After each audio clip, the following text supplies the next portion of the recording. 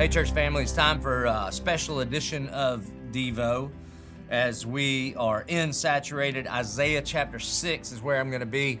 And in this special edition, what we're talking about is how do you hear from God? I mean, if God has a call on your life, how do you hear from Him? We've talked about step one, you got to prepare your heart. And now we want to talk about conviction. Because just even that phrase, God's call on your life, means that God is the one doing the calling, not you.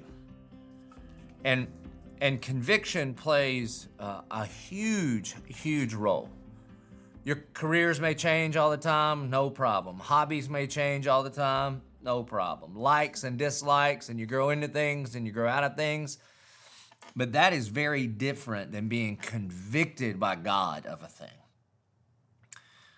Isaiah chapter 6 says this, "In the year that King Uzziah died, I saw the Lord," this is Isaiah speaking, "I saw the Lord sitting upon a throne, high and lifted up. And the train of his robe filled the temple, and above him stood the seraphim. Each had 6 wings. With 2 he covered his face, and with 2 he covered his feet, and with 2 he flew. And one called to another and said, 'Holy, holy, holy is the Lord of hosts.'" This verse is key. "And the whole earth is full of his glory." You see, ultimate conviction does not come from like your passions or what you're into. In fact, we don't even use the word passion right anymore. Passion is a Latin word that means pain or torture, and it originally meant the passion of Christ, the crucifixion of Jesus, to shed blood for, to die for, to lay your life down. Now we use passion to mean what I like a lot. Like my passion is shoes or waves, or no, it's not. That's not what that means. You see, the root of conviction is not what you're into. The root of conviction is who God is. And what happens here is that Isaiah sees this vision of God. And this vision of God, it's wrapped in time and space. You see, he says, in the year that King Uzziah died. So you could put a date on that. He says, "I saw the Lord," and he sees him in his glory. He sees him in his throne room, and there's seraphim flying around. Each of them have 6 wings, and with 2 of them, they cover their face. You see, the seraphim, even though they are sinless beings, they are not image bearers of God, but they're sinless beings that have not been kicked out of heaven, and yet they can't even turn their face to the glory of God. They have to hide their face from God's glory, or it will just burn them up. And then you hear these words from the seraphim. One called to another, and he said, "Holy, holy, holy is the Lord of hosts." When the Bible repeats itself a bunch, it is like saying very, very, very holy. That's what he's saying. The holiest holy of all holy. And this word holy means set apart. There is no one like him. Holy, holy, holy is the Lord of hosts. The whole earth is full of his glory. At Saturated, we're focusing on missions. On Saturated, we're focusing on what does it look like for our church to say, "Here I am, send me." What does it look like for every disciple to be sent? And again, for a lot of folks, that means sent into your office space. That means sent into your neighborhood. That means sent into your schools. That means sent into your own families. But for some, we're hoping 100 at least over the next 10 years. That means people will be sent to the ends of the earth. And the reason missions exist is because worship doesn't. You see, worship is the foundation of the reason why we take the gospel to the very ends of the earth, because it's only through the life, death, and resurrection of Jesus Christ can people be in a right relationship with God, face to face with Him.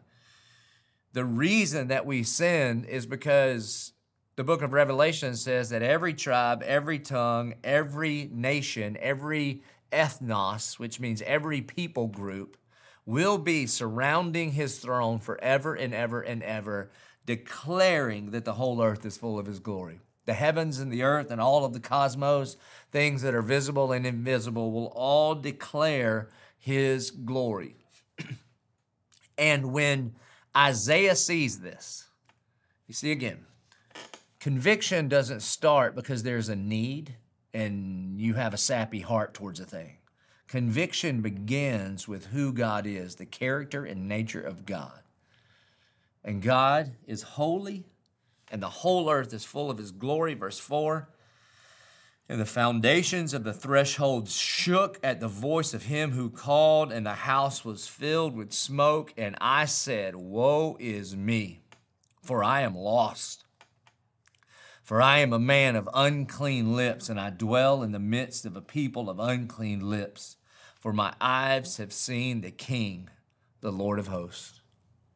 You see, when we see God for who he really is, then that vision begins to allow us to see us for who we really are. You see, most of the time, when we lack conviction, it's because we lack a real sense of who God is. You see, oftentimes, even church people, especially church people, that we can think God is just like maybe a couple inches taller than us, maybe a few grades ahead of us educationally, maybe just a little bit smarter, a little bit stronger, but we don't really stand in awe of him and his glory. And when we think that, we think he's kind of the man upstairs or he's absent, then we can begin to overestimate who we are. This is when we can begin to think that the whole world revolves around us. This is when we can begin to go to God and be frustrated with him because he's not giving us everything that we want. You see, but when we see God for who he really is, the first thing that happens in Isaiah's life is woe is me. Not wow is me. Look how lucky I am. No. Woe is me. And he doesn't begin to think more of himself because he knows who God is. He begins to think not even less of himself. He just sees himself rightly. That he is lost. He's a man of unclean lips. He dwells amongst people with unclean lips. My eyes have seen the King, the Lord of hosts. Conviction begins when we see God for who he really is, and then we begin to realize who we are, and ultimately what we know is I'm a nobody, I'm a nothing. That God, compared to you, you are holy and you are perfect and you are just, and I am none of those things. And so look at God's response. God's response to the humility of Isaiah is not you're right. He could have done that. He could have said, get out of my presence. You don't deserve to be in my presence. He could have just squished him. That's not how he responds.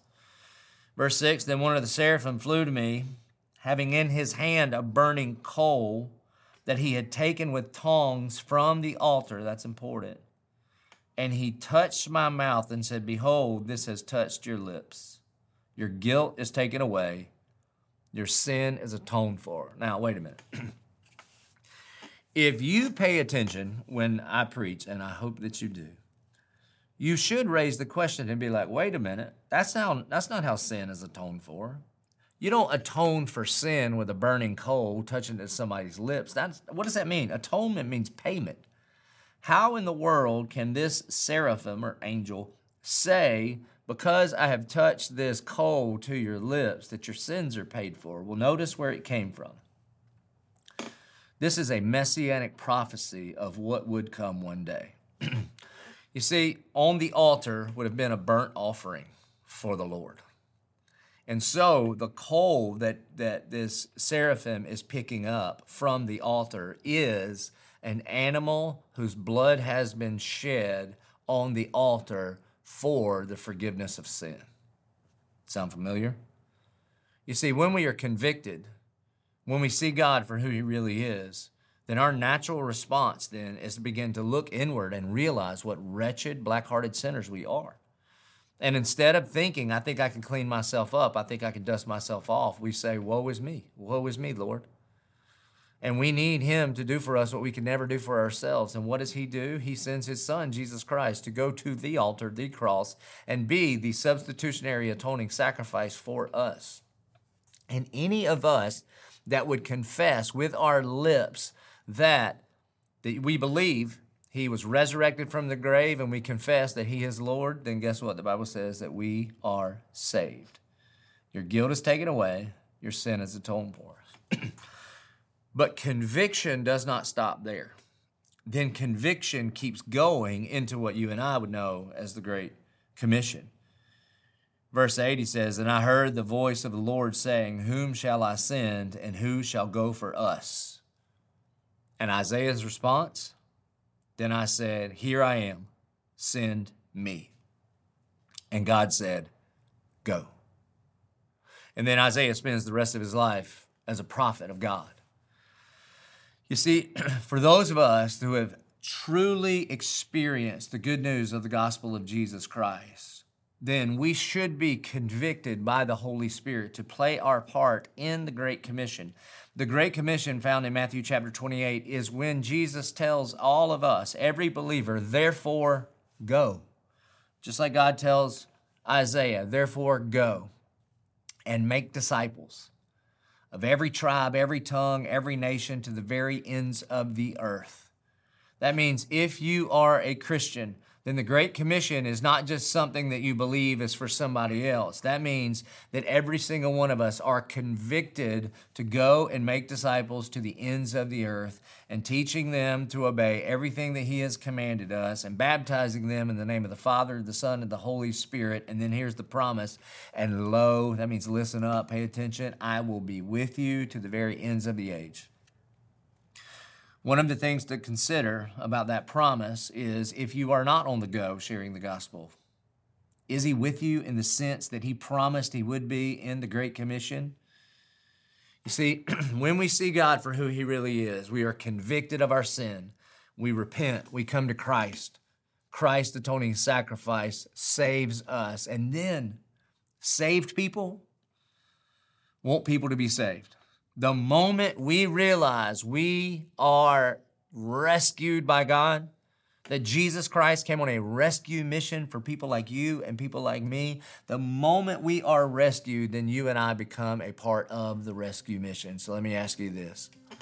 When is the last time you were convicted for a people group? The people group may be an unreached people group in West Africa, or when is the last time you were convicted for the people that you work with or that you live with? You see, when that happens, here's what I know. I know that we have taken our eyes off of the glory of God and we have put our eyes on ourselves. So as we prepare our hearts to hear from the Lord, and as we fix our eyes on Jesus and ask Him to show us His glory, may we be convicted to have ears to hear and feet to walk in obedience to understand what our part of the Great Commission is. What is our part of taking the good news of the gospel of Jesus Christ for the whole earth to be full of His glory. Church of 1122, I am praying for that kind of conviction in the heart of every single one of us, not just the paid professionals and the super Christians that'll go all over the place. I'm talking about every single one of us that considers this church our home church, and every single one of us that considers Jesus our Savior, that we would be convicted to understand our part in the Great Commission. Let's pray. Dear Father in heaven, Lord, we thank You that it is Your kindness that leads us to repentance. God, I thank You that by Your sovereign grace, God, You reveal Yourself to us in such a way that allows us to see us for who we really are. That we are sinners, unclean men and women with unclean lips among an unclean people. And God, we thank You that You sent Your Son Jesus to be the atoning sacrifice for our sin. And that if we believe in our heart that He was raised from the dead and we confess with our mouth that Jesus is Lord, then we will be saved. And then, Lord, I pray that we would be convicted to have the same sort of humble submission that Isaiah has. When You say, whom shall I send? And we answer, here I am, Lord, send me. That God, our answer would be yes. And then You would make clear, before You even say where we are to go or what we are to do, that our answer first and foremost would be yes. And then we would trust You to fill in the gaps. We pray this in Jesus' name. Amen.